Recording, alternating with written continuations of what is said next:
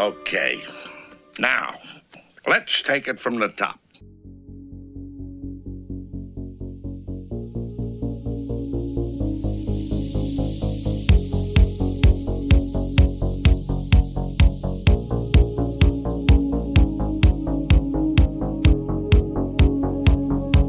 This is the Lowdown Sports Show. Give me the lowdown. With Drew.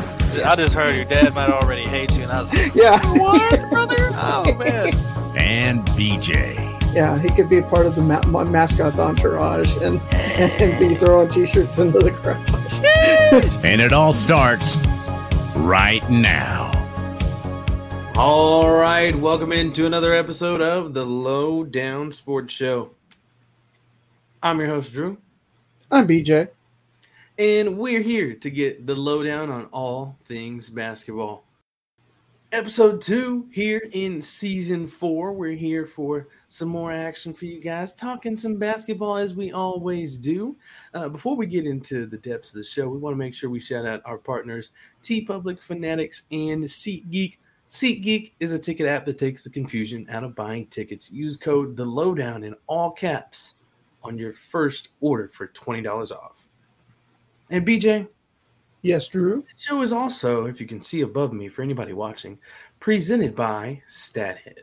That's right, Drew. And today's stat of the episode for our second episode of Season 4, well, we'll be talking about this gentleman here in just a few minutes because he's been in the news for, well, a big reason this week and really, creating all the headlines around the league. But Damian Lillard, last season, he scored that 71-point game. I believe that was not just a new career high, but it was the most that anybody besides Donovan Mitchell scored around the league last season when he scored 71 against the Rockets. He did that back on February the 26th. He now, Drew, has, only 4 seasons in his career where he's not put up at least a 50-point game. Early on in his career, he had a 43-point game back in 2014-15. He had a 41-point game in 2013-2014. His rookie year, 2012-2013, he only topped out at 38 points as his single game high. And the only other year that he failed to get over 50 was just 2 years ago, Drew, in 2021-2022, when his season high that year at the age of 31 was just 43 points. So it's interesting. He's been consistently been up there and having to, be a good high volume scorer for the Trailblazers. And now we'll talk here in just a little bit. What does this mean with his new destination? Is he still going to be coming up with single game performances like that? We shall see. Are you muted, Drew?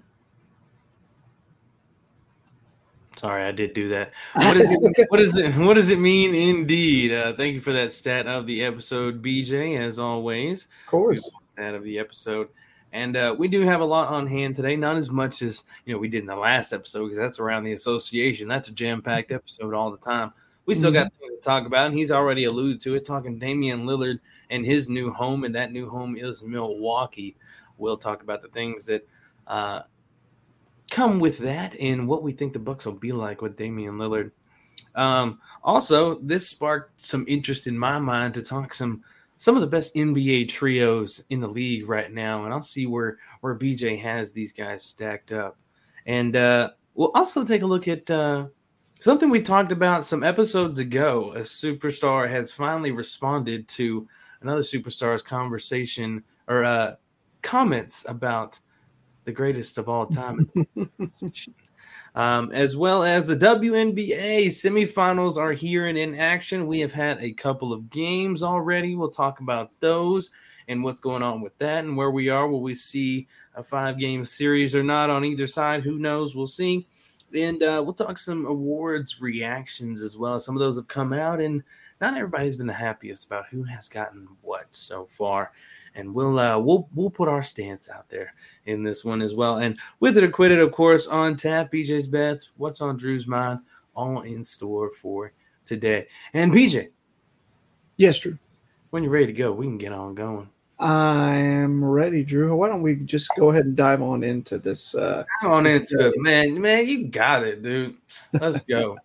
Damian Lillard, the blockbuster deal of recent memory right now. I mean, we've had things go on in the NBA, but this one is one where everybody picks up their phone and is like, what? What is that? That's not Miami. That's not what they've been talking about for months now in this Damian Lillard saga. He's now a Milwaukee Buck, though.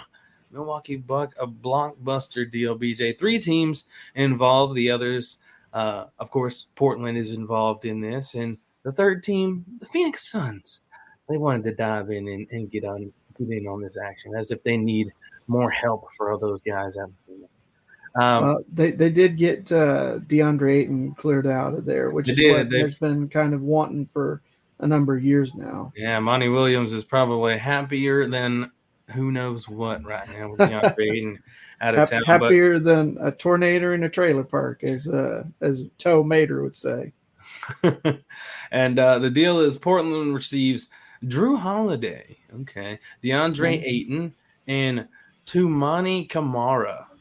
As Cam's up in the house. What's up, Cam? Milwaukee's 2029 unprotected first-round draft pick and an unprotected Milwaukee swapping rights in 2028 and 2030, the team said in their release. So those are some of the deets within that trade. The Suns receive Yusuf Nurkic, Grayson Allen from Milwaukee, Nasir Little, Keon Johnson as part of the trade package, and the Blazers are expected to engage in contending teams on trade talks to move Drew Holiday, sources have told Woj. Mm-hmm. So yeah, it's interesting because wasn't it not too long ago, maybe earlier this week? It wasn't. I don't think it was Tuesday, but it was pretty close in terms of timing. Drew had just said the day before he was going to be. It was the day before. He was a Buck for life or something like that. Yeah, made a post. He was like, "I don't want to play for anybody else. I want to be a Buck for a life or whatever. Yeah. I want to play for any other team." And then the next day, buddy is shipped out. Do you think he knew and he was saying, please don't include me in this. I want to be here. I want to be a part of this team.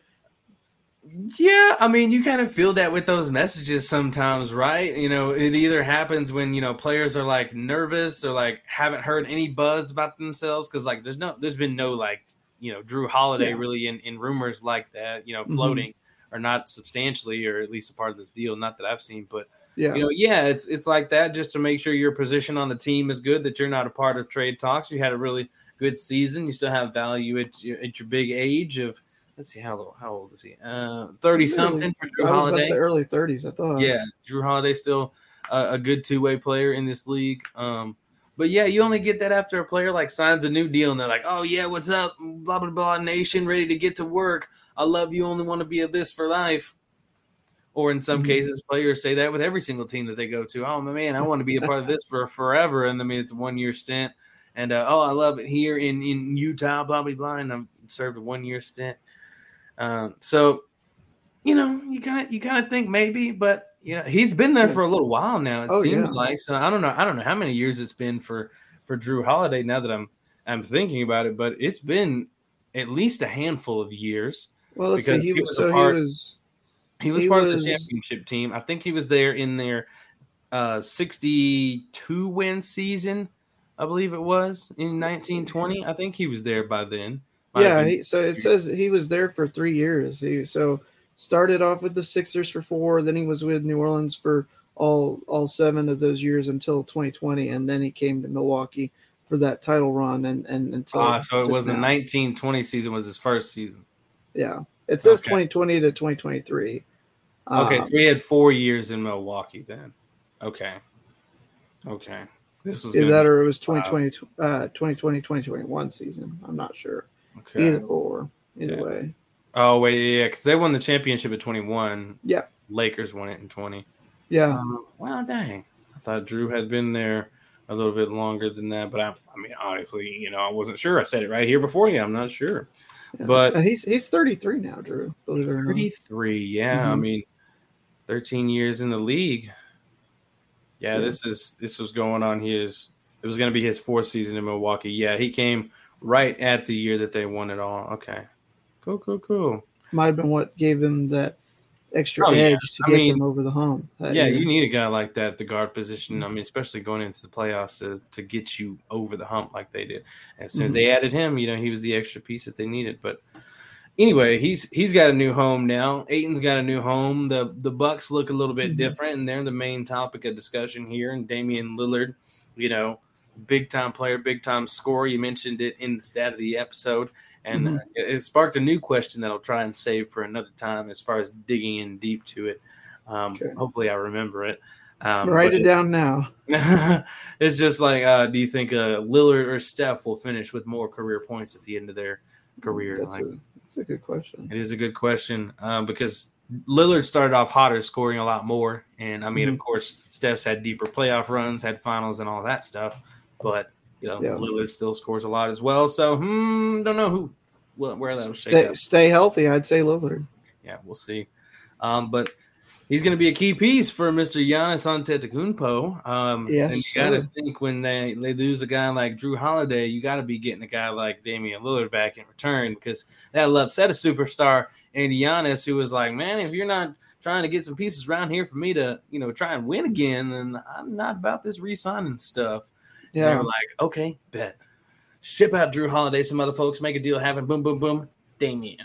How about Well, and it really, Drew, when we were talking about the, rumors for Damian Lillard, I don't think anybody in their right mind had Milwaukee pegged as a team that really would emerge. I think it was one of those things that, you kind of, after going back after the fact, you saw kind of Giannis drafting Lillard as part of his all-star team here earlier this year. And then there was a tweet that resurfaced from a couple years ago about if they got old Mike Budenholzer out there, would he want to play with Giannis in Milwaukee? And he said no, or something like that.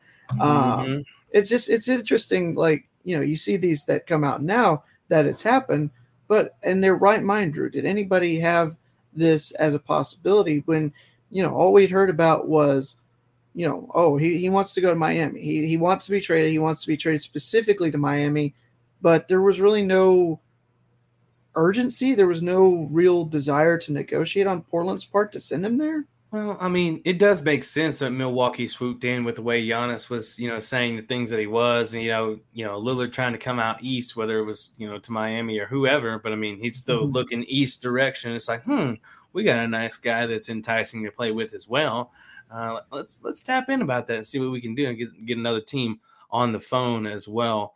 But yeah, I mean, the bit of the talk was, everywhere else in the different places. Toronto was on the conversation as well. Miami and who else was that other one? I posted a meme about earlier today. Goodness, what was it? Philly? Was it Philly? Oh no! Sorry, it was Blazers. It was a meme. It had Miami, Raptors, and Blazers, and the Bucks coming in, everything out of there. Gotcha.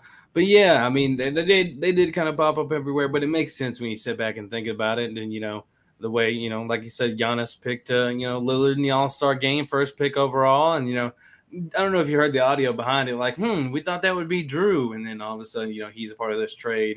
It's not who Giannis picked in the number one pick, but.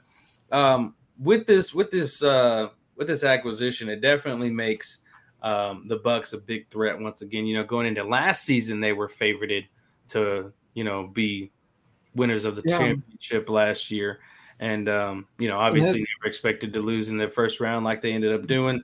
Best record in the East, right, and things like that. So, you add Damian Lillard to this. His jersey is already on the shelves. The hype is real in Milwaukee already.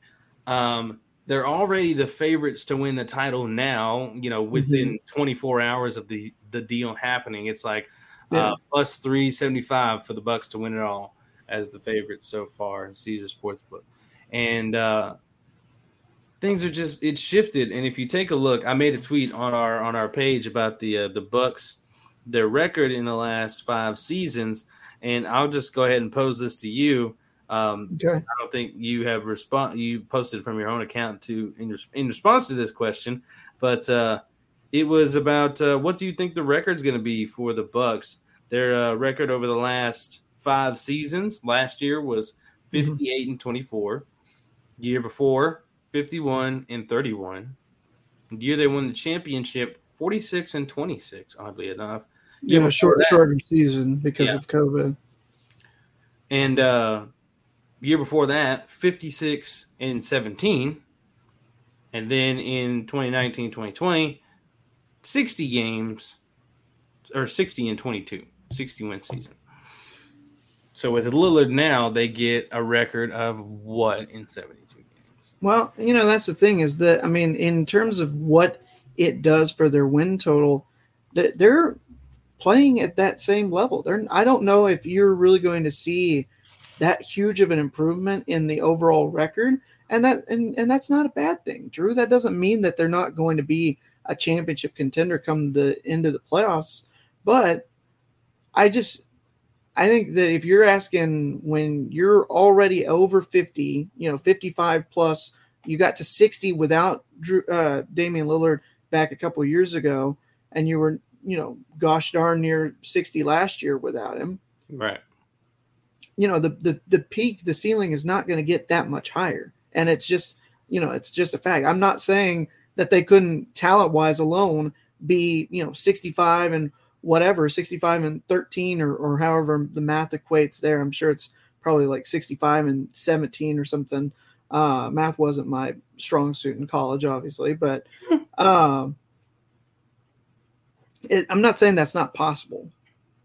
But if you're asking me what their record's going to be, I don't think it's that much better than what we've seen here in the past couple of years, just because even with the talent alone, you're still factoring in depth, injury concerns. They're still a really good team, but it may not show up as they might have a worse record at the end of the regular season than they do this year. It's going to be interesting to see how different they look. There's not going to be as much of the lockdown defense with Drew Holiday back there in the backcourt as we've seen here the past couple of years for the Bucks. It's going to be more of they're getting in there. Both teams are going to be, shooting the lights out of the gymnasium is what we're really going to be seeing. A lot of higher scoring, offensive shootout, slugfest type games. And so that may end up, costing them a couple of games from last year to this year, but that doesn't mean that they can't go out there and win a title. Pick a record. All right. So you said 58-24 was their record last year. Mm-hmm. I'll go 55-27. I think three down. 3 less wins with Damian Lillard added to that. And that's the thing, Drew, is that it sounds bad when you say that, but that's not to say that Damian Lillard coming to your team is gonna lose you 3 games every time out or something like that. That's to say that he's responsible for -3 wins or something like that. It seems ludicrous to say. I mean, I don't think that that's the case at all. Right. No, it's not crazy. I mean, you have that when you conjure up the trade machines and plus or minus a few games and things like that. I mean, it's going to happen. But I mean, but as we talked about, this Bucks team has been up and down with its wins. It hasn't seen this close to 60 wins since its last season. All the way back in the what was that, the 18-19 season or 19-20? Yeah, 19-20. When they got 60 games. So who knows? I mean, in the East is really good. So I mean, they've got a good side over there where it's going to be a battle. I mean, that's why it's kind of fluctuated for Milwaukee. And I mean, Chris Middleton, you hope he has a fully healthy season, and that can help contribute to the record. And it might be a little better than what your prediction is. But I mean, 55 wins is still 55 wins. I mean, that's still a really good team that's probably contending for something again. Probably the top overall seed. It'll come down to likely them or Boston in terms of who would be up there as the team. And then once you get into the playoffs, it's all about matchups. And I mean, it's going to be tough. Lillard got to the West Finals and a couple of years ago before they lost to the Warriors. I think that was when the Warriors were winning 3 out of the 4 championships there. Mm-hmm. And I don't think he's been any closer than that. It'll be interesting to see what they can do here in his first year, see if they can get him over the edge and help him get a championship ring.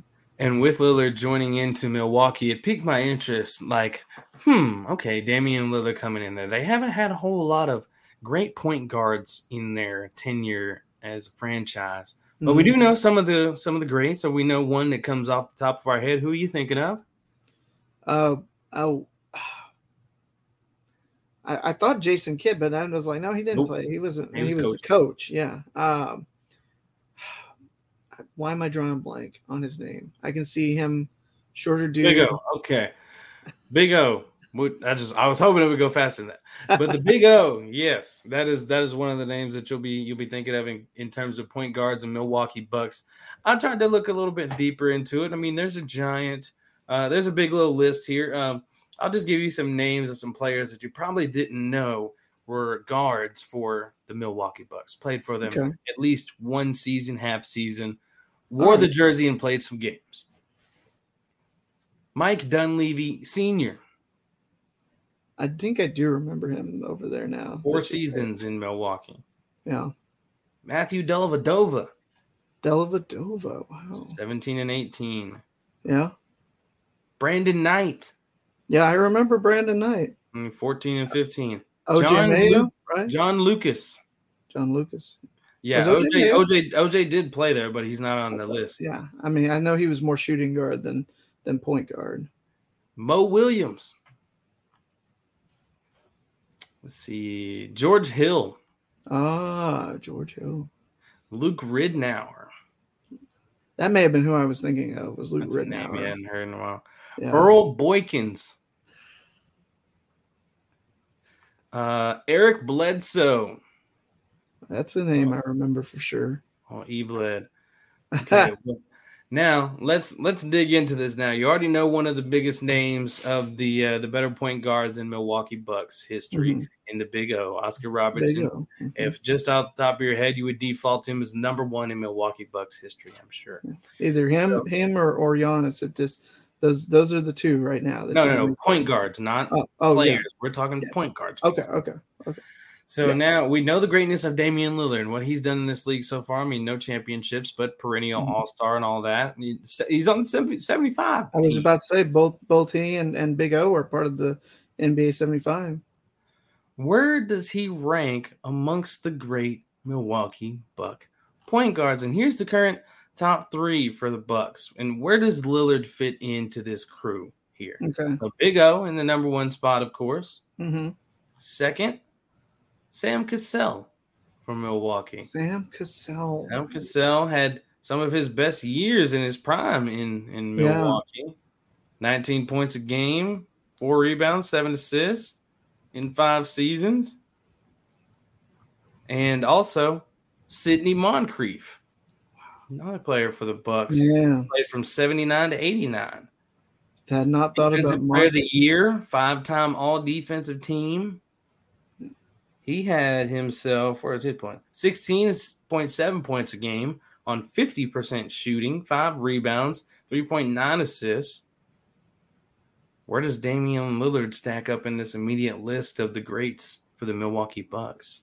Well, before he even takes a single step out onto the court as a Milwaukee Buck, I think he's 3rd and possibly really close to 2. I mean, I don't, in terms of what he's done in his career alone, he's number 2, but he hasn't done a single thing for the Bucks yet.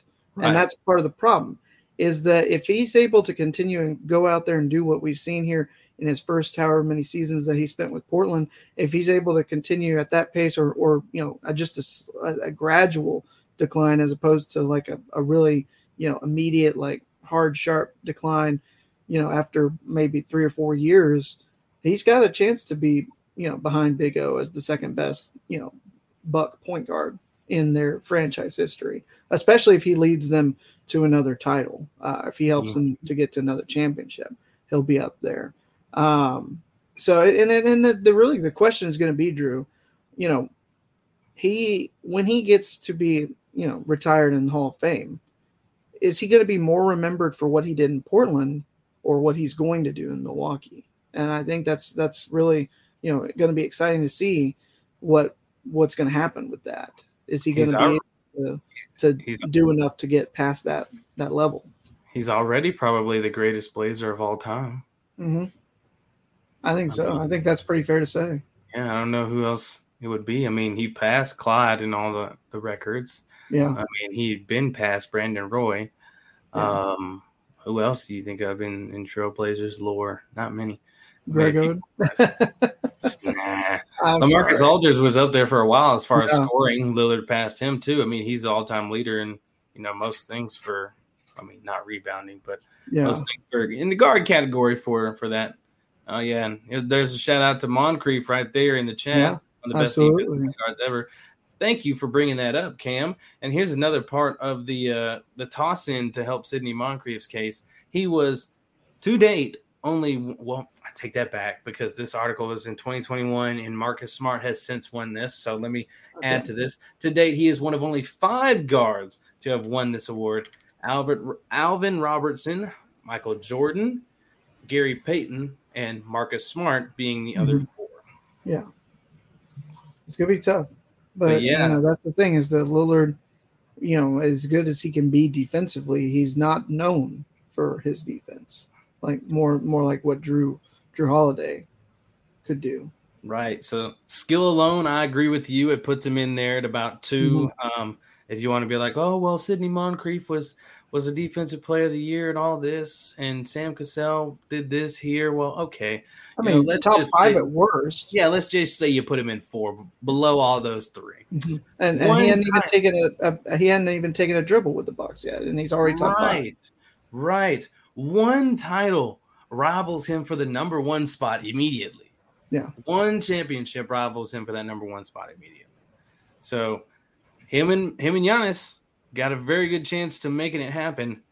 And let's see really quick, BJ, where you think this new NBA trio of Giannis Antetokounmpo, Damian Lillard, and Chris Middleton ranks amongst the NBA's trios right now. Okay. I mean, it's up there. It's got to be up there. Right. I'm taking a look at a list from Bleacher Report that was actually made a little over a month ago. So it's actually pretty recent. So surprisingly enough, we've got an accurate list. So at the time, Giannis, Chris, and Drew were honorable mentions on this list. I'm sure Damian Lillard catapults them definitely into this top 5. So let's just make sure they're ahead of all these other teams in your mind as trio. Okay. Donovan Mitchell, Darius Garland, Evan Mobley of Cleveland. I like them, but not as much as Giannis and Lillard and Middleton. Joel Embiid, James Harden, Tyrese Maxey in Philly. Better, especially because I trust them more in the playoffs. Okay, and those were all honorable mentions, so it's definitely in the top 5. Okay, let's see where they fit in this top 5, BJ. Okay. The number 5 spot. CJ McCollum, Brandon Ingram, Zion Williamson. New Orleans Pelicans, big 3. Better than them. Okay. They are within it, and they kicked them out of the top 5.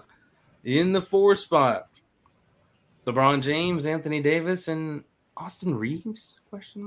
Or is it Rui Hachimura, or is it D'Angelo? This list says Austin Reeves. Yeah. So it's got to be Austin Reeves, and Bucks are better. I mean, you're talking about, you've got some of the all-time, greats on the tail end of their careers is the only problem. If you're talking current, it's the Bucks. If you're talking all-time, then we have a different discussion. All right, number 3 spot. It's getting a little challenging now, maybe for you. Jaylen Brown, Jason Tatum, and newly added Kristaps Porzingis. They're better. Bucks are better than the Bucks Celtics. Are better. Okay. All right, Bucks are top 3. Let's see where they rank amongst the top 3. Yeah. This is where it starts to get interesting. I'm going to skip over 2 because I think no, I won't do that. We'll actually go in order and just see where you're at with it. Number 2, Kevin Durant, Devin Booker, Bradley Beal.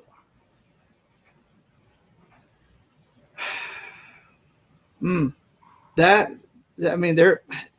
right about even, I think. That's the tough one. And this is number 2. I was just saying, who the heck is above them is the question. Well, I need to know your answer before I continue. All right, well, let's go with the Bucks trio just to play. Just so you can see. Yes, exactly. I was going to keep going anyway, but number 1, the reigning champs, Nikola Jokic, Jamal Murray, and Aaron Gordon. Ooh, I don't know who ranked this. Bleach Report. Okay, Bleacher Report. So I think if we're looking at it honestly, you go Bucks 1. Ooh, Bucks. This is now the best trio in the NBA. I think so. You go Bucks 1. Okay. You've got Bucks 1, Suns 2, and Nuggets ever so slightly. Ooh, defending champs. That trio is there. Okay. I know. Okay, I know. And I'm not trying to slight them. It's 3 really good trios, Drew. But at the end of the day, I mean, you look at the talent alone, and I just don't know how you can't place them up there. And like I said, it's a bit of a stalemate. I could have gone either way and put the Suns just ahead. It's definitely tough. Good ranking. But I think when you look at it at the end of the day, KD is also on. I mean, he's still playing at the top of his game, but he's starting to show the signs of aging and getting down in the years of peak athletic performance are catching up to him. Sure. So you've got Devin Booker and Bradley Beal, who obviously are still really good, and Kevin Durant. But I like if Lillard can stay healthy, Giannis can stay healthy, and Middleton can stay healthy. They're the top. I think they're the best trio. Okay, there we go. You heard it right there. New best trio in the NBA. Just very like possible. that. Very possible. Boom. You know what else is possible? It could just be possible that it's time for BJ's Best. Well, I was going to say, we forgot to talk about something, Drew. No, I'm sorry. It's not time for BJ's Best. That's my fault. You're right. You leave out one thing, and it's the response I was talking about for the point guard conversation. I believe we have a clip about this as well. We do. This is from CBS Radio, CB Sports Radio, I should say. I don't know if you saw this, but recently Gilbert Arenas had Steph Curry on over the summer, and Gilbert asked Steph Curry, who's the greatest point guard of all time? And he was respectful to you, but he said himself, how do you process that one? And do you think Steph has surpassed you as the greatest point guard of all time? Well, does the number say that, Zach? Not yet. I would still say it's you if you ask me. Okay, so if he got more than 5 championships, if he got more than 3 Finals MVP and 3 league MVPs, then he's the greatest. If he got more than number 1 in assists all time in the finals, number 2 in double doubles, number 1 in triple doubles, all time in the NBA playoffs, number 4 in steals all time in the playoffs. If he got more than those numbers, he's the best. Well said. Let me ask you this.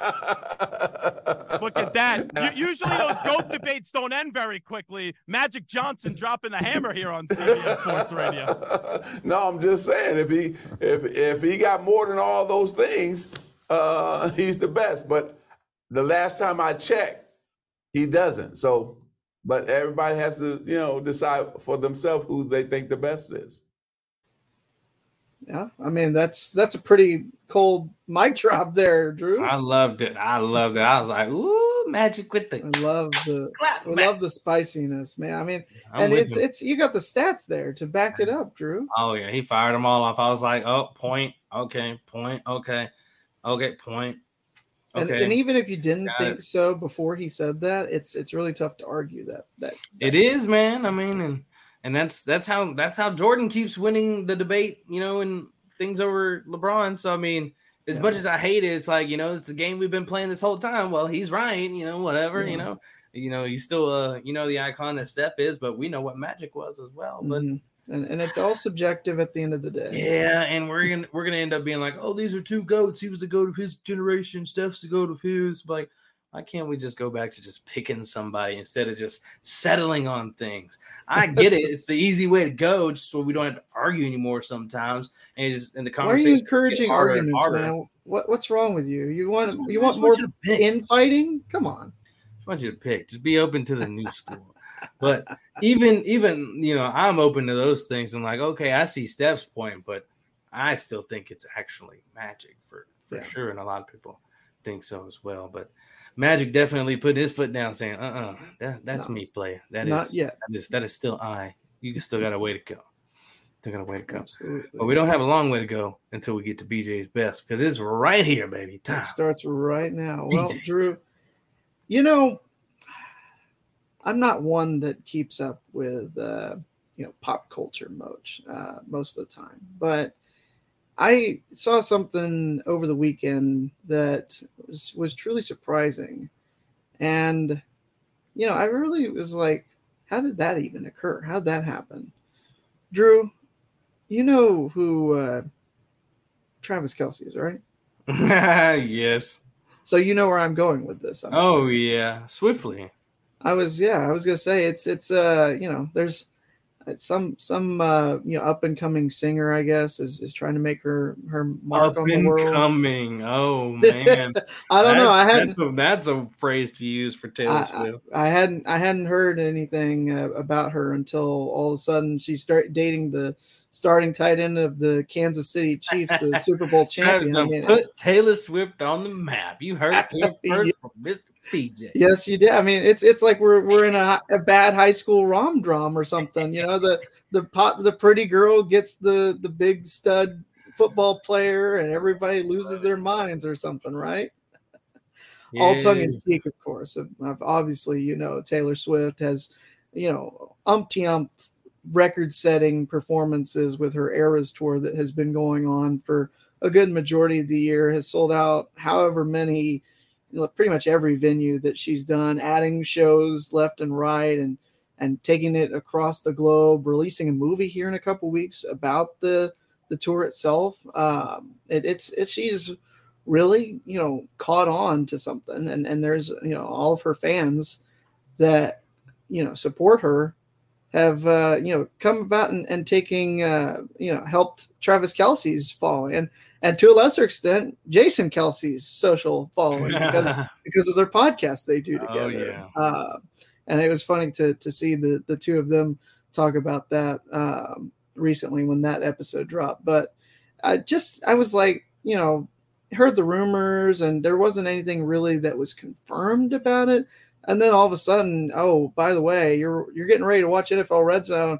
And before the Kansas City game against Chicago, you see Travis Kelce, and that's Taylor Swift walking, back behind the scenes at Arrowhead Stadium. Like, holy cow. And now rumors that she's going to be in New York for the primetime game that they're going to play against the New York Jets. It's starting to not become about football anymore. It's how many Taylor Swift fans will buy the tickets just to try to see her in the skybox or something. Too much coverage, man. I mean, it's been so funny. Like, I've screenshot some of the posts because people have been in the comments, but like, you know what? I actually miss the LeBron posts all the time. Is it the LeBron post or is it the Dion post? I was about to say there was another one that said you know what? I actually missed the Colorado post too. And somebody said like 15th.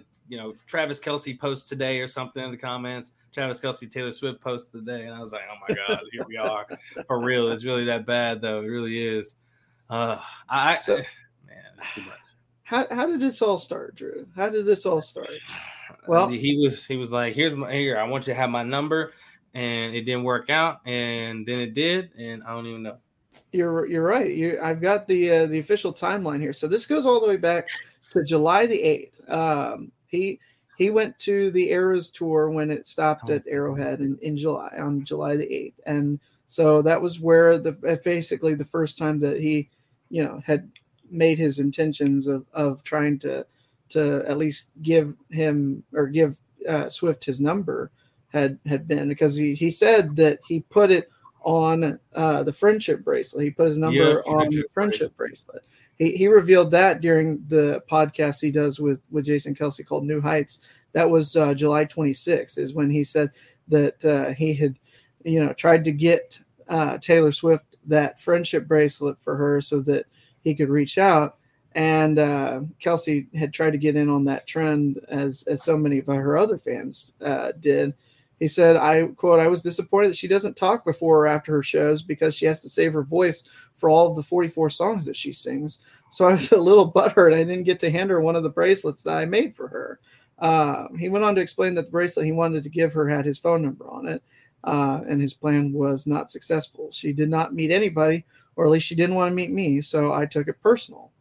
So that was July 26th. And then all of a sudden, this really, that was about the end of it until 2 weeks ago, Drew. You go back to September 14th, and he did an interview with Andrew Siciliano, and Travis somewhat addressed the rumors. He confirmed the story about trying to shoot his shot with Taylor Swift via the friendship bracelet, but that's as much as he would reveal. He said, quote, "I said what I said, and I meant what I said when I said it. And you know what? It is what it is." Oh, that's about the most non-answer answer I've ever heard in my life there, Drew. So he said later on down in the interview, he said, "I'm not going to talk about my personal life." He then teased listeners saying, "I know what you writers want to hear, and you want to hear more about that. I'm not going to give you anything." When Siciliano asked if Swift had reached out to him, Kelsey responded, "And that's going to wrap it up here," thus ending the interview. Jason was asked about it as well during an interview. He said, quote, "I've seen these rumors. I can't comment." Then there was the game against the Jaguars on September 17th. Ian Eagle slipped in a few Taylor Swift lyric references as he called a play from Kelsey. Kelsey finds a blank space for the score.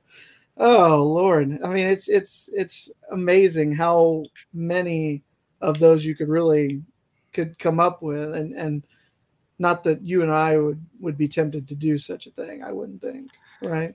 No. And, man, I've always felt like they were promoting something this whole time. Well, not the whole time, but after a little while, after it became like a constant, like everyday post thing, like, okay, all right, what are we promoting here? We've already seen Kelsey's, jersey sales go through the roof, 400% increase. And, I'm sure Swifties are buying up the tickets or whatever. Mm-hmm. But, like, I don't know. I can't wait till it's over. So well, I did like one thing that they did would put the camera on Jason Kelsey and DeAndre Swift when they played in one of the recent games. I think it was Thursday Night Football last week. Yeah. Something. So yeah. And that might be the better Kelsey Swift pairing, according to the memes online, of course. I mean, the Swift is helping out my fantasy team, so I believe it. I believe it. So then it goes all the way back. So a week ago, when we started season 4 off, Kelsey joined Pat McAfee's show where he revealed that he had invited Taylor Swift to watch him play. Said, quote, "I threw the ball in her court. I told her, I said, I've seen you rock the stage in Arrowhead. You might have to come see me rock the stage in Arrowhead. We'll see what happens in the near future." He also had expressed his surprise at how much publicity their potential relationship had gotten. Quote, "It's hilarious how much traction this has actually got.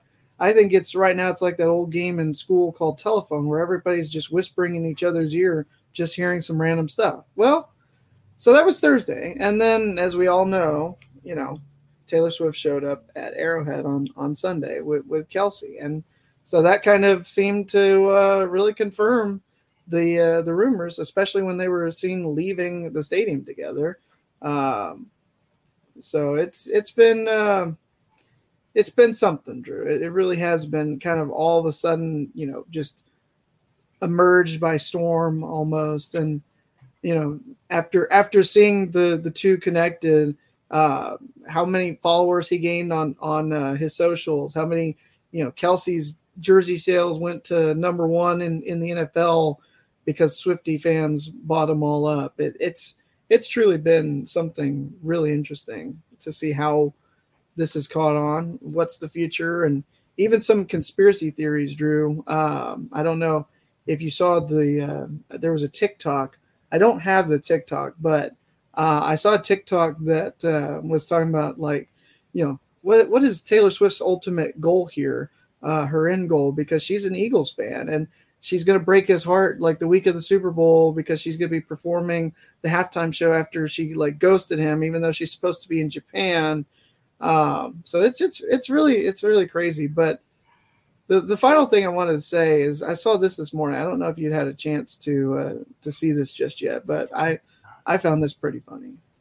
Taylor, if you're listening, sorry, Travis, break up with him. I got a bunch of good-looking single guys that play for the Dallas Mavericks. Oh my God. I got you. So Mark Cuban is now advocating for Taylor Swift to join the media circus known as the Dallas Mavericks. No, I actually did see this earlier. Okay. I was, if you couldn't tell, I had a Stephen A reaction as well. So Yeah, I did too. I laughed because it's ludicrous, but I mean, Mark Cuban trying to keep his team in the news cycle.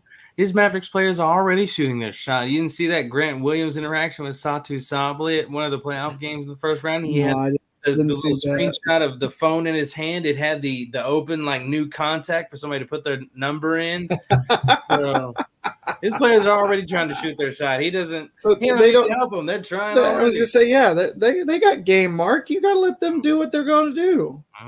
Taylor, if you're looking for a Maverick, Grant Williams is single. It's one of those Mavericks he was referring to. Said Luka's not. Don't be trying to get with Luka. Stay away from our Luka. I don't think Kyrie is available either. Leave him alone. I was gonna say, I don't know. That's a good question on whether Kyrie's available or not. But that is BJ's best, Drew, and I hope the Swifties don't come after me. I didn't mean, if I said anything negative, it was not intended to be anything negative about Taylor Swift or any of her fan base. Man, I don't know about you, but I'm feeling 22. Okay, I'm not really. I feel my age, Drew, all the time. Yeah, Sam. Yeah, especially nowadays. We're taking naps before the show just to make sure we get everything. Oh, all right. Okay, easy there. All right, we got to. How else are we going to get ready and get amped up?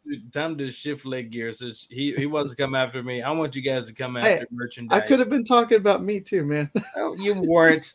I want you guys to come after merchandise though, and shop with our partners at TeePublic and Fanatics. At TeePublic, boy, oh boy, wouldn't you know it? It is sale time at TeePublic. You don't often get this, and the time is running out, but you've got a weekend's worth to get in on it. 35% off site-wide, $16 t-shirts, and more. You don't want to miss the sale. Take advantage of it. Doesn't happen too often, actually, nowadays. It'll ramp up in the holiday season, but take advantage now while it's here for the weekend. Get over there and get your closets filled with some clothes to keep you warm this fall. Check out our selection of long sleeves, crew necks, and hoodies at TeePublic, and toss one in the cart today. You'll help keep warm and look good in that new gear. Go to the link in the description and get to shopping right now. That's right, Drew. And if you're looking for some new gear as we get closer and closer to the, we got the end of the Major League Baseball regular season this weekend. The playoffs are going to start next week, and that's a perfect time to say MVP and get yourself some Ronald Acuna Jr. gear. If you're a fan of the Atlanta Braves, the best record in baseball in the National League, or maybe you're looking for some new merch from the NFL, you can find all of that and more over at our friends at Fanatics. We got a link in the description.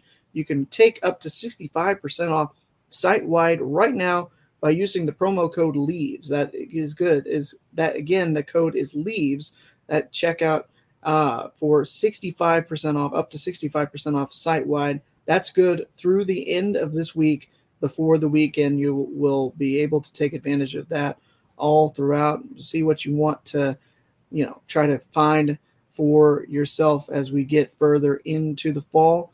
And also don't forget about becoming a Fanatics MVP. You'll be able to get weekly deals just exclusive to you because you are a Fanatics MVP. It's more ways to save with Fan Cash, and it's available at fanatics.com, where you find officially licensed everything.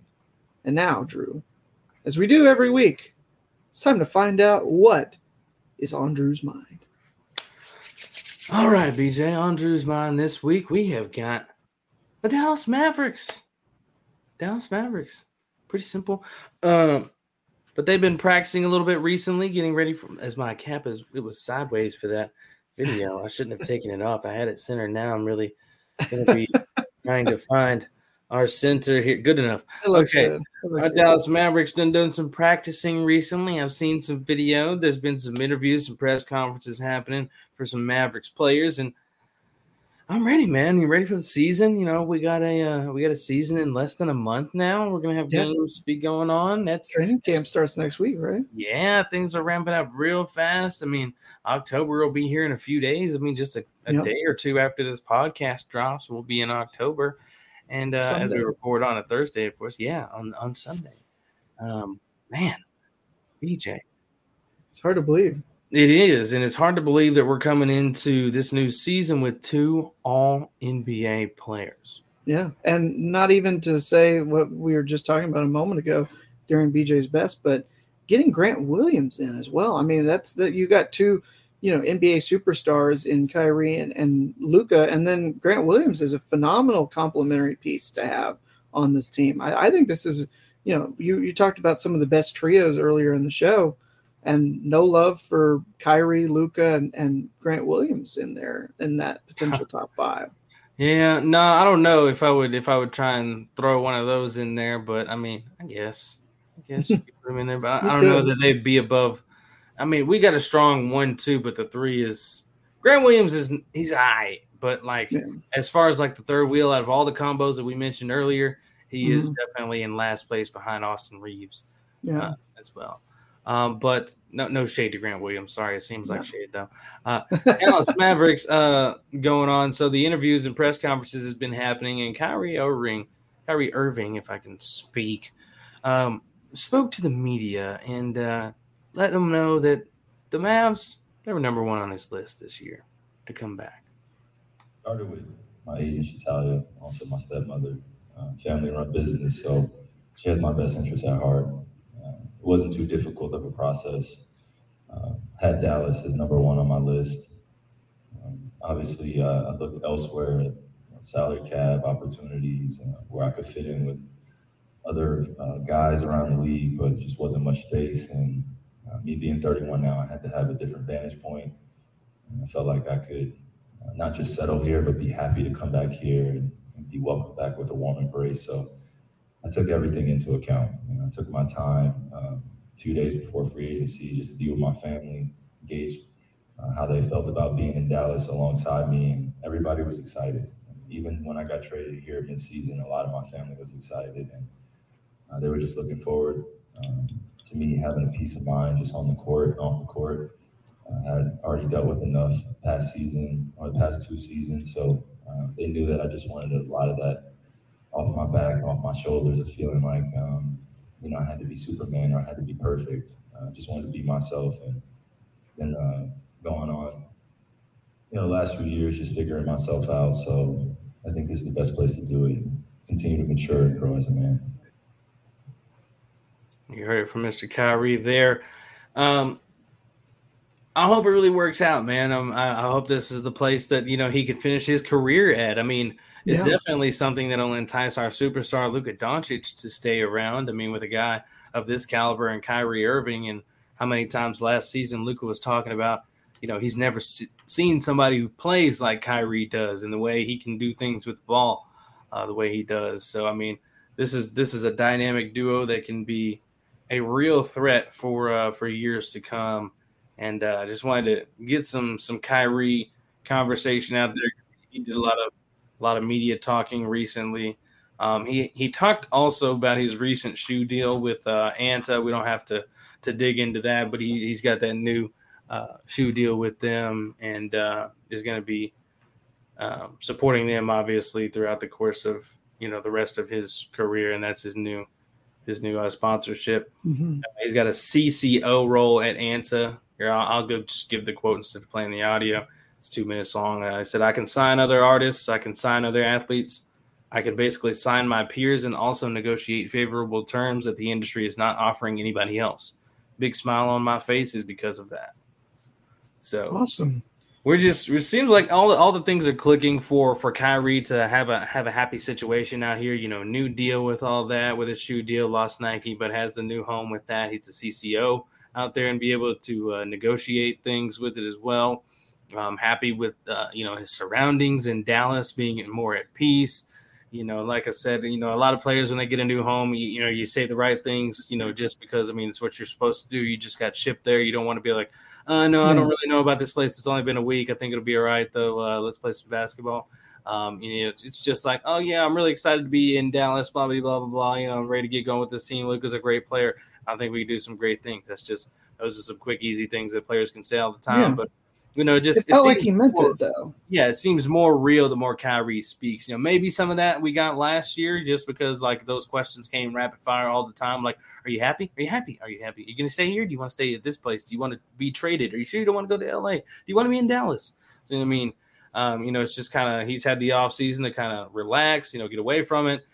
be at peace with himself, and everything's just kind of slowed down and seems a lot better for him. So that's something that we need, because we need to get back to ourselves as a team and get back to the position we were headed towards in that conference finals when we faced the Warriors in a couple of years. And again, it's just like what we were talking about with the Bucks, is that you've got two really great offensive players, but what seemed to be the issue last year for Dallas after the trade was made is that they just didn't have a whole lot of defensive depth. Now that they brought in Kyrie and locked him into a long-term deal, some of the other moves that they've made, that let's hope that everything that was done will be more beneficial to what the Mavericks are looking to do, with those guys leading the offense, leading the charge, but also not so much so that they're at the expense of their defense. And I saw Jason Kidd had said not too recently, or not too distant past, that as of right now, Drew, Derek Lively's getting the nod as the starting center over Dwight Powell, which you and I, as renowned Dwight Powell haters, are more than happy with that news. I just think that, nice guy or not, there's not a whole lot that can be done to improve his game. And, he could be a great teammate, but he can be a great teammate with some more minutes on the bench. Yeah. He can sit there and do the Jason Garrett clap for us over there. But just one more quick quote about Kyrie. Another thing he said, which I was surprised that he said this. He said, quote, "I wish I would have gotten drafted by Dallas initially. Obviously, they weren't in that position at the time." Okay. That's interesting. He likes this place enough to say, man, I actually wish I got drafted here. Like, that's a big statement, considering, the multiple stops that he's been in. He's been in Brooklyn, been in Boston, been in Cleveland. So, he's seen various homes and what that's like everywhere else. Obviously, none of those three homes worked out, but new start. We'll see how this keeps on going. But he was so high up in that lottery that he wouldn't have even taken an interview with Dallas, would he? Back when he was drafted, because he was number one overall. There was no reason to.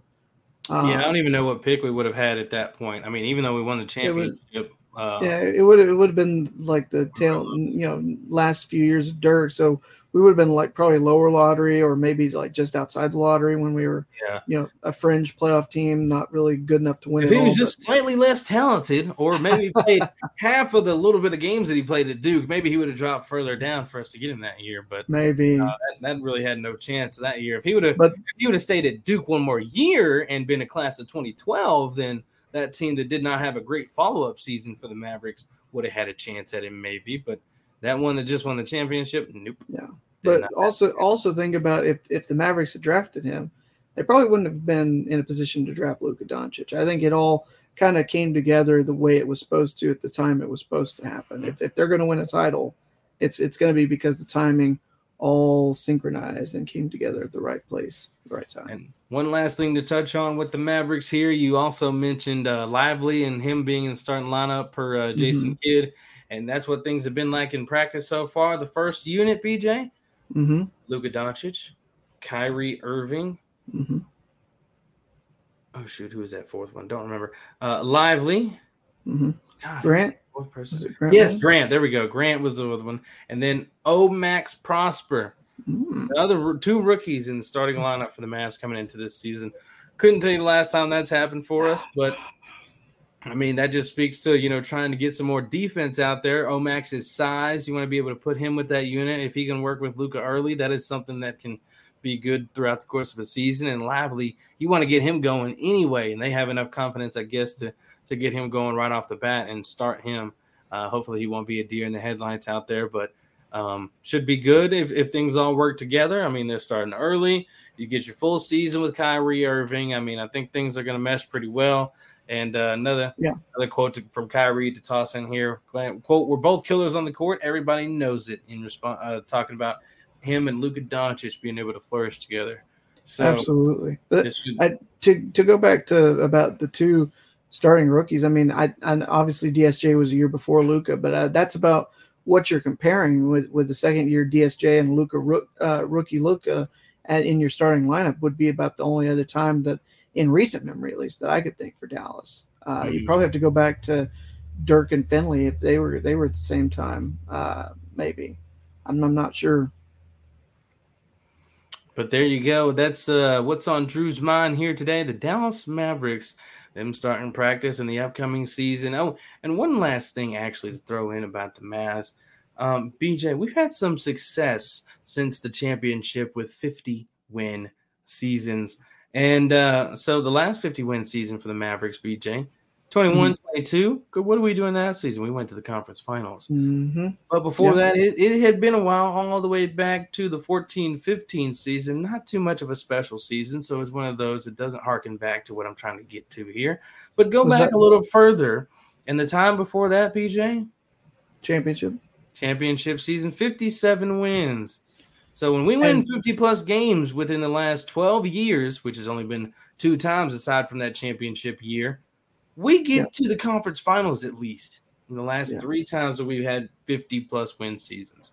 So I was just saying, 57. We just need to win 50 games, BJ. Just need to win 50 little old games. What's wrong with that? Is it that simple, Drew? That's all it takes, man. But let's say that 2011 team that won 57 games, that was only good enough for third that year. That's what's truly mind-boggling about how good the West was that year. The Mavericks had 57 wins, and they were third in the conference. Yep. And that might be something you run into again this year. I mean, that's what it's kind of like on both sides are kind of stacked up here. So if we have that 50-win season, that could be, I mean, it may not be a top 2 seed, but there we go. But you're going to get everybody's best is what you're going to have to do in any sort of facet. But I'm calling a 50-win season for the Mavericks right now. I'd love it, man. I would love that. 50-win season for the Dallas Mavericks, 2023-2024. All right, as I get ready to go ahead and clip that out, why don't we shift gears? And speaking of playoffs, we were talking about the potential of the Mavericks if they get to the playoffs, but we're in the WNBA playoffs right now. We're in the WNBA semifinals, Drew, right now. In fact, both series game 3s are going to be played tomorrow. This episode drops on Friday, so later on tonight, if you're listening here over wherever you get your podcast. But if you're listening live, we still got another night and change before we get to what's going to be do or die for the Dallas Wings as they are down in a pretty tough-looking 2-0 hole against the defending champ Aces. Meanwhile, the other side of things, you've got Connecticut and New York that are all square at 1 game apiece. And Drew, that series right now looks like it could be the one that all goes all the distance all the way to 5, like we thought it could. It very well possibly could be. You don't have very much of a likelihood of the Dallas and Aces one going the distance. And here's why, BJ. No team has come back from a 2-0 deficit to win a series in WNBA history. So actually it doesn't rule out the chance of it getting there. It just it's going to have to take something historical. Almost just about rules it out of it happening. Yes, it would have Dallas Wings would have to continue making history this season and make the history of all histories against the defending champs and send them home by winning 3 straight in the semifinals. Yeah. Man. I mean, we've talked about how good the Aces are at home. The first game really was that buzzsaw that the Wings really needed to avoid. They played a lot better in game 2. They just didn't have enough to overcome A'ja Wilson and her MVP snub. I really, she said there was no added fuel from not getting the MVP and for that game 2 performance, but it's tough not to feel like that was the case. I mean, you look at what she was able to do going off for 30 points and 11 boards and just really feeding off of the crowd in game 2. There's no reason or no way that it didn't at least affect her and have her playing at the top of her level, like we said that it would. You go back to last week, we said if she doesn't win the MVP, she's going to go out on a tear in game 2. Sure enough, what happened? Did the one who voted for Stewie just say that A'ja got snubbed for the MVP? Well, that's what she thinks. That's what her fans think. Oh, okay. Okay. I did vote for Stewie. I did. I own that. Oh, this is what A'ja thinks. Okay. Yeah. And the Aces. Gotcha. I was like, Yeah. Were you committed to that Stewie pick, or did you have A'ja in your pocket secretly? No. Okay. I was committed to Stewie. Like I said, and I stand by it. Most of the time that you're out there with you got Stewie, you've got the best player on the court. There's only a handful of players that are in that same stratosphere, and A'ja Wilson's one of them. I think at the end of the day, Stewie just, by inches was just a smidge better. That doesn't mean that Asia Wilson won't get her revenge if they match up in the finals against each other. Yeah, we'll see. will. But things are in full swing, BJ. Got to see these games. The only one I missed was the Vegas Aces and Wings game 2. Came on after I'd already passed out, went to bed. But got to check out the highlights from that game. It was quite an early start throughout the course of the game, but it started off really hot for Chelsea Gray. She was the equalizer kind of in the early going for Vegas to kind of get that early start. And still throughout so many games, it feels like nobody can even contain Asia Wilson. She's already, 3 straight games with 30 or more points. First time in WNBA history that ever happened. But you'd think an emerging, Tierra McCown is one of the bigs in this league would give Asia some trouble. She doesn't seem to be giving Asia a whole lot of trouble. I get it in some respects. Asia is a different type of big, a lot more agile, quicker, better defender and things like that. But Big T, come on, give it some more fight here. But they've definitely got a battle. Wings are getting it close. It's a tough environment in Vegas as well. Not only are the Aces are good at home. Yeah, it's just they have a phenomenal home crowd. It's a rough environment if you're not clicking on all cylinders. And I don't think Satu has had the greatest playoffs against Vegas so far in these semifinals in terms of scoring so far. She hasn't shot well from the field. 16 points in game 1 in their 14-point loss. She was just 35% from the field. And in the 7-point loss in game 2, she was under 30% from the field. She hasn't been able to get a whole lot going, hasn't been the most improved player that we've seen we saw in the first round and throughout the course of the season. She's been having some trouble out there. Not sure what's had her, going awry and not really clicking like she has been throughout the course of the season. Some other players have been fine. Natasha has been playing well. Big T does all right. Enrique is playing well. But, they got to get Satu Sabali going to really put her in this mix. She's rebounding the ball, 6.5 a game and, getting the assists out there. But they need this. They need the scoring from her. Her scoring is down to back to what it was, in previous seasons in the regular season. They need what she's been amped up to this year. They need to get Satu Sabali going. They need to get that going. And the Wings, they've made some changes throughout the game 2 of what they wanted to do as far as how many minutes they're playing guards now. So they've swapped out Odyssey swapped her into the starting lineup for Crystal Dangerfield. And Crystal went from starting and playing a whole bunch of minutes throughout the playoffs so far to the second least off the bench in game 2. Did it lead to the ultimate, what came down to, a single-digit loss? Don't know. I do like Odyssey in the starting lineup, and,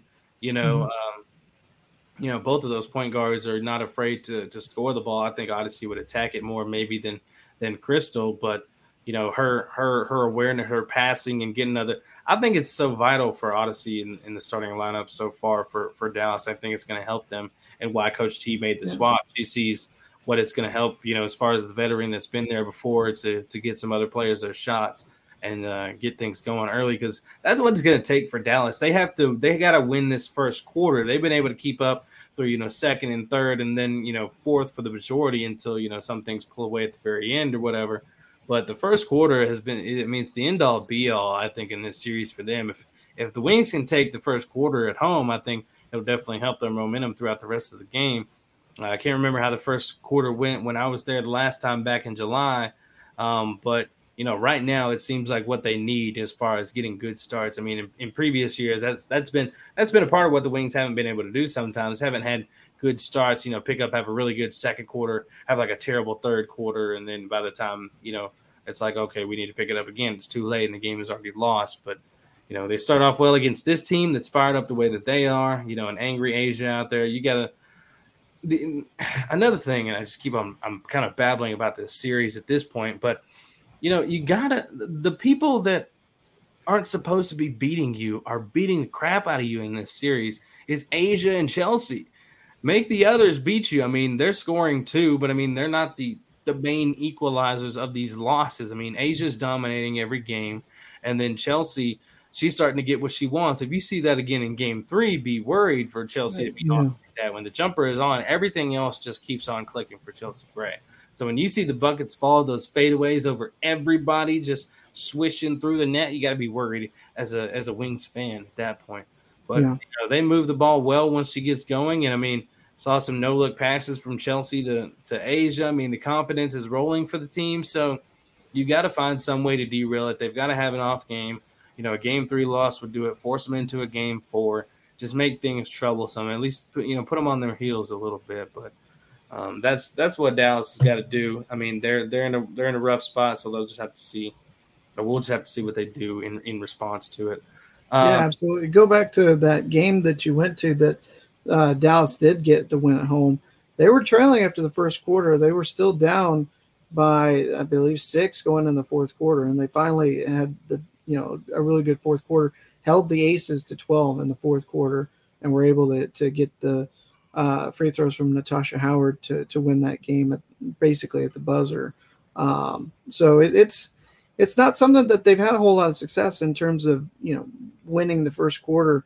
They've been competitive. I mean, they were only trailing by 1 after the first quarter of game 1. And then you go back and look at game 2. And I believe the Aces really were just more flat out more dominant in that first quarter from game 1 to game 2.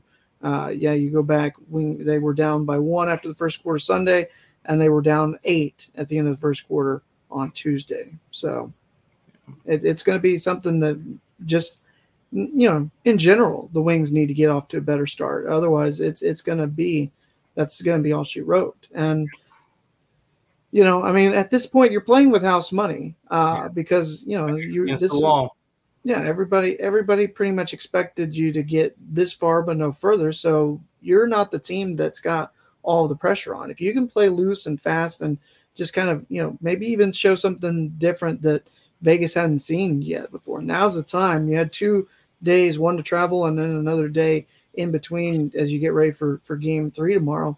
If you got something that you haven't shown anybody that yet this year, now's the time to get it out and see if you can find some success with it as we get ready, backs against the wall trying to save the season. And I really think that it's going to have to, you're going to need to see something from Big T. You're going to need to see something from Kalani Brown as well if Dallas is going to win this game and potentially stay alive in the series.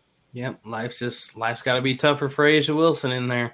A great equalizer, and not to forget about this other series going on that you alluded to earlier, Connecticut and New York. I mean, things are going here in New York as even things back up after a brutal loss in game 1.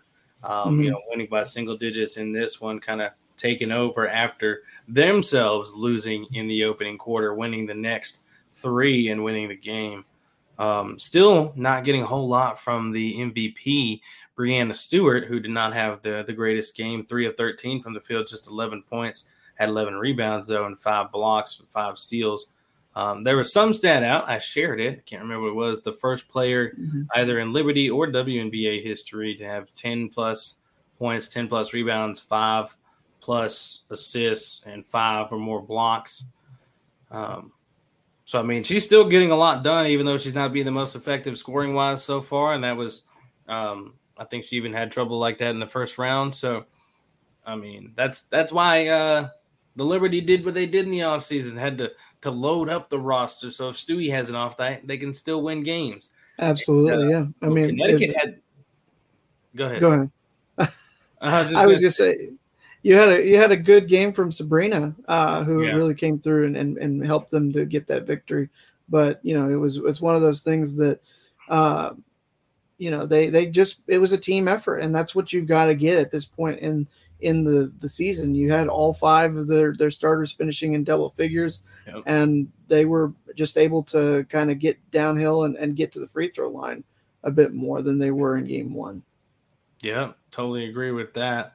And Sabrina didn't miss a single free throw. She was 10 of 10 of their 16 points from the line. Yeah. And Connecticut had an off game too, except for, Tiffany Hayes, of course. It was 12 or 19 from the field in that 30 ball.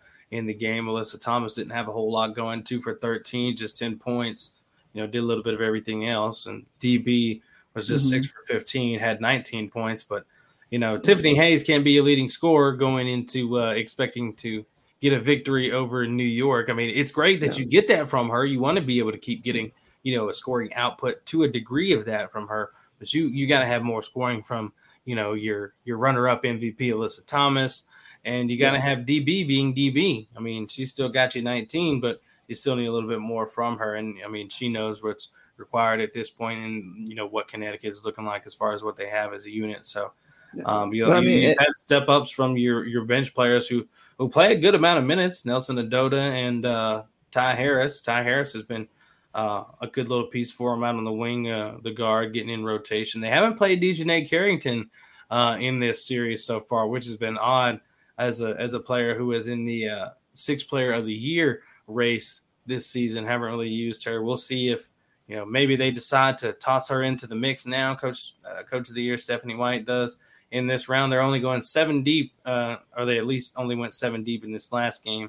New York goes 8 with 3 off the bench, and Thornton, Dolson, and Johannes. So we'll have to see what happens in the changes Connecticut Sun and the New York Liberty make in Game 3. Stewie's obviously going to get to look to get going at some point. Hasn't really done that so far.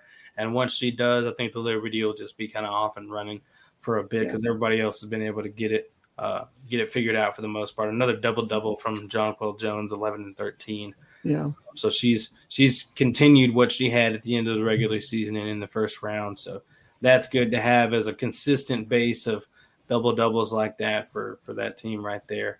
But the Sun did what they wanted to do, though, in that first game. I mean, at least stealing the home court and having a chance now with 2 guaranteed at home, even in a tied series. I mean, just getting that first game and in the manner in which they did was huge for them. Oh, yeah, you had to do it. And they'll look to extend this series as long as it'll go.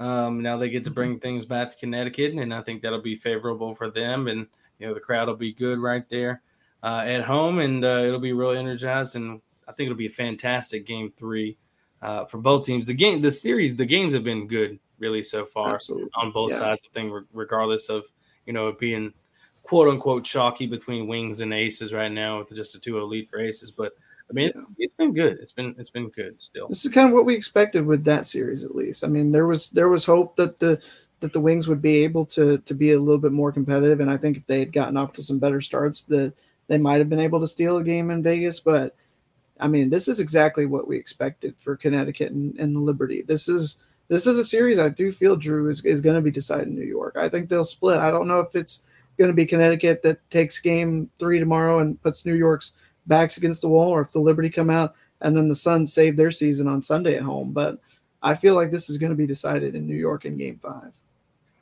We shall see. We shall see as the semifinals pick up when this episode drops, and then they'll be done by the time we get back for another episode, most likely. And we'll be on the verge of the WNBA finals. Oof. Yeah. It's going by fast. It's crazy. Amazing. Crazy to think. And let's take a look at something else in the WNBA. Some WNBA awards have been given out so far. A lot of hardware has, and we still got some to be delved out as well. But the one that's gotten the most controversy, BJ, and that was that MVP award earlier this week. It did not go to the person I thought it should have gone to, but it went to your candidate, Breanna Stewart. And like I told you a couple weeks back when we were talking about the awards, I was right there with you that AT was MVP until I saw what Stewie did in the final week, and just kind of just her performances alone was just that little extra notch. And I mean, as close as this race was, Drew, it still not necessarily could have been decided by that 40-point performance she had against Dallas. But, there was a lot of, there were a lot of different choices.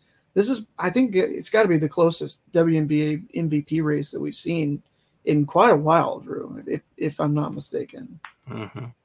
And here's the accolades for the season for the snub, I'm going to say it, the snub of Alyssa Thomas for the MVP award, a 2023 WNBA All-Star, the June Eastern Conference Player of the Month, a 3-time Eastern Conference Player of the Week, peak performer this season in rebounding, leading with 9.9 rebounds a game.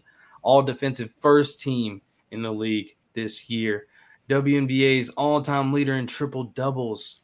WNBA single-season records in assists with 316 and double-doubles with 28. The fastest player in WNBA history to record 3,000-plus points, 1,500 rebounds plus, 1,000-plus assists, 400-plus steals, all in 261 games. Oh, and I'm not done, BJ.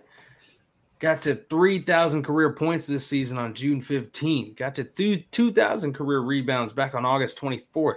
Had 1,000 career assists back on July 20th. Well, those are nice career numbers, Drew. But what does that mean in terms of the season? I mean, the better argument is what her season numbers were. I get that she had some very impressive. I'm getting there. Okay, all right. Franchise records this season. Franchise leader now in free throws made as of June 4th versus Dallas. Franchise leader in rebounds as of June 25th. Franchise leader in assists July 18th. Continuing. 2023 individual games with 10-plus points, 10-plus rebounds, 5-plus assists, and 2-plus steals. Alyssa Thomas, 15. The rest of the league, 14, BJ. There you go. That's a good stat. And I gave you the best one you've listed so far. What? Oh, what? The best one I've listed? BJ, I gave you the triple doubles in a season, double doubles in a season. You got players like Sylvia Fowles, and she done pass them in double doubles. Fastest player to all. I didn't say that wasn't impressive. I was saying that's the most impressive. Oh, you got high standards. Continuing on through here, the first in individual net rating. Oh, that's a whole lot of net rating stuff. Forget all the net rating blahs, but still the MVP got snubbed. It's whatever. Asia, she was my runner-up, frankly. No offense to your Breanna Stewart pick, but just appalling in some of the voting numbers that came out were the biggest problem with things. Some of the things that we saw in the breakdown of the voting, they don't show who votes, but they show the numbers, how many votes for each place and things like that, just as the NBA does. Yeah, because they don't want you to be tweeting at the journalists or whoever that votes because they didn't vote a certain way. I wouldn't be afraid of it. The past few years, I show my work. I do it. Doesn't even matter to me. But these ones recently, or at least this individual that voted Asia Wilson 4th in MVP voting this year, and had teammate Chelsea Gray in 3rd in this voting. Like, I don't know if I agree with that one. That might be a little far-fetched. Yeah, and there was a call out, and I won't play that video, from Andrea Carter live on the during one of the games the other night. I don't remember if it was during the post game or halftime or whenever, but I just saw the after clip about the person who voted Asia 4th place in the MVP voting. Just like, reveal yourself. Like, what is going on here? Like, it doesn't make sense to me. And to have Chelsea Gray above her in a clear year where it's like Asia's best year, and like Chelsea's not having one of those that should even warrant that. It's the only one that had even a pick like that in the stratosphere for Chelsea Gray in this MVP voting. No offense. I could understand if you made the mistake and you meant to vote for Asia 3rd and you put and accidentally said Chelsea and she got left off. But I'm to sure have her at 4th, I'm sure somebody would try and put into their pocket and reach out an excuse and say, yeah, that's exactly what happened. It was an accident. My finger slipped. Yeah. Whatever, something stupid. But it was a stupid move to do what you did and put her 4th in that voting. So shame on you. Shame on you. But I don't agree with that one at all. But so far, like I said, this is such a close race, Drew, that it really you have great arguments for all 3 of these players to have won. And I think that just shows you how great of a year it was for the league as a whole. These 3 players that are, were 1, 2, and 3 in the MVP race, let them determine it out for the title. Whoever wins the title also gets the MVP award. How about that, Drew? You want to? No. Winner take all? No. No. Right. Man, but it won't mean squat. The MVP won't mean squat if you don't win the title, they say, right? Yeah. That's the ultimate goal. And Alyssa Thomas had the lead in first place votes for MVP voting as well. Yeah. Did not come away with it. And that sometimes somehow happens because just the way that the vote discrepancy lays out, Stewie gets, more second place votes than AT did because, you also had Asia Wilson coming in there, even though AT had more first place votes than Stewie did. I mean, I don't know. It's ridiculous. It really is. But it's just another. I can't say it any more than I have already said. It just was like you would not, unless you voted for Chelsea Gray over Asia Wilson, whatever you did 1 through 3, there was no wrong order this year. I think you can make an argument for any one of those top 3 to be number 1. Finger slip. Congratulations to Stewie, but it should have been Alyssa or Asia's. Anyway, as we round out this WNBA talks, my finger slipped a little bit early. It's now time for a little game called With It or Quit It, baby. Oh, man. That's right. To another edition of With It or Quit It. Once again here, ladies and gentlemen, no guests, so all the questions go to Mr. BJ because I still got the questions right now for this season so far until he gets the helm back next time. But I got it, and we're ready to get rocking, aren't we, Mr. BJ? You ready for these? We're ready, Drew. Let's do it. All right, let's get to it, man. With it or quit it? Question number 1. Mr. BJ, yes, on a bad day for you, no other alcoholic beverage is better to get a sip of than an ice cold beer. With it or quit it? Well, I try not to have too many of those bad days that would necessarily, require one of those. But, I drink. I think when I have to have one, it would be a beer more often than anything. I can shoot some straight whiskey and everything like that with the best of them. But, it's just is easier to go to the fridge and get a nice ice cold bottle and cold beer. Cold beer for a bad day. So, I'm with it. That would be the answer. Okay. There we go. I totally agree. That's the go-to. If you got a nice ice cold one, if you got a Coors in there, what is it? The mountains are blue. Yeah. The mountains are blue. Your beer's as cold as the Rockies. You get in there, you see that. I need an ice cold. It just hits the spot. I got my Shiner out there in the fridge. I might go grab one here. Too. My uncle got me a 6-pack of those when I visited. I guess. Those didn't last long. Anyway, I should ship you up some. Oh, go ahead. Number 2, Mr. BJ. The Dallas Mavericks. We talked about them earlier. We did. They will have the highest scoring backcourt this season. With it or quit it? Well, it's tough to say that they won't. Although, don't necessarily sleep on what we're going to see from Milwaukee when you got Damian Lillard back there. I mean, just one man, but Lillard he's not even. Yeah. He'll play small forward, so they don't technically have dynamic backcourt. I'll say with it. I think that they're. I mean, you've got some different arguments with maybe Beal and Booker out there in Phoenix, but no, I think it's going to be Dallas. There we go. Good choice, BJ. 2 for 2 with it. Oh, see, you keep keeping track of this.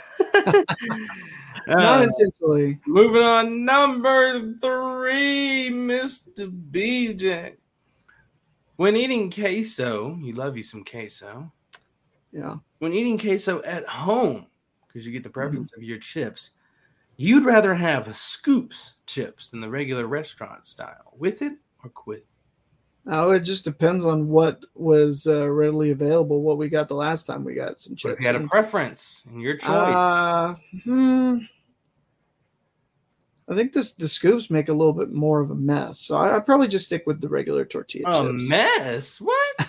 You scoop it and the cheese is sitting right in the middle in your little bowl of a chip. But then when you crunch it, it all just shoots out everywhere. What? The little crumbs. For who? How much cheese do you have in there? I've never had that problem at all. Not the cheese. I'm meaning the chip particles is what. It doesn't. I don't know. Maybe it's just that the scoops that I've gotten haven't been the best scoops. I don't know, but get some Tostitos or something. I'll try to get some Tostitos. I'll get back to you, but I'll say quit it just because for right now. But Dang. TBD. Let's revisit season 5 because I'll forget. Of course. Moving on, number 4, Mr. BJ. You believe that your handwriting is better in print than it is in cursive. With it or quit it? Oh, my handwriting's terrible, whether it's in print or cursive. But yes, it's better if I write something out in print, I at least seemingly make it a little bit more legible. But if you're gonna get something from me, it's gonna be typed. So I'll say with it. Okay. All right. Well, that was quick and easy. Number 5 in the last one. And with it or quit it today. BJ, Anthony Davis. We mentioned that name earlier today, just briefly. Didn't get into it, but you believe that Anthony Davis will play 60-plus games this season. With it or quit it? The last time Anthony Davis played 60 or more games was the 2019-2020 season when he played 62 in the Lakers. Won it all. If he wants to be eligible for the potential awards, then yes. I that's the thing about it is like, are you asking me if he's going to stay healthy or not? And, yes. And that's something that's basic. I can't predict that because I don't have a fortune teller outfit or anything like that. I mean, the problem is the track record would say no, but I don't want to feel like I'm a bad guy and say quit it that I don't think he's going Only to. recent years would say no. Yeah. I mean, because you go back to before his the last time that he played 60-plus games, like he didn't really have a whole lot of problem with, missing time or injuries or anything like that. But as he's getting older, the body is starting to break down a little bit more and does do so at a quicker and easier rate than it has been. I'm gonna say quit it. Hope I'm wrong. Because it's better. It's better for the Lakers. It's better for him if he can stay healthy. I just gotta see it first. All right. He says quit it, and that's the end of With It or Quit It.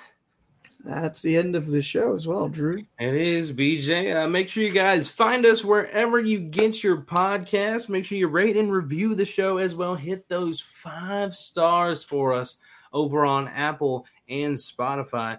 Got a new episode coming again next week, of course. Same time, same place. You can find us here over on YouTube, Twitch, and Twitter for the live episode. And make sure you follow us. And for some reason, I just can't put this in the intro anymore. I always forget to throw this in. Follow us on social medias as well, all at _lowdown. That's THA_lowdown on all social medias except for Twitch. Actually, somebody took our underscore, so there's no underscore. But everywhere else, we're on YouTube, TikTok, Instagram, Facebook, and X. That sounds weird to say, but we're on all those platforms. Make sure you go give us a follow and rate and review that podcast, as we mentioned. And BJ, you got anything to add? I don't, Drew. I think we did a pretty good show with everything we had to get to today, and we hope that you will be back with us next week to talk some more of everything there is to talk basketball as we get closer and closer to the WNBA championship, Drew. Yes, indeed. Well, you heard it from BJ. And that's going to be it for another edition of the Lowdown Sports Show. See y'all next time.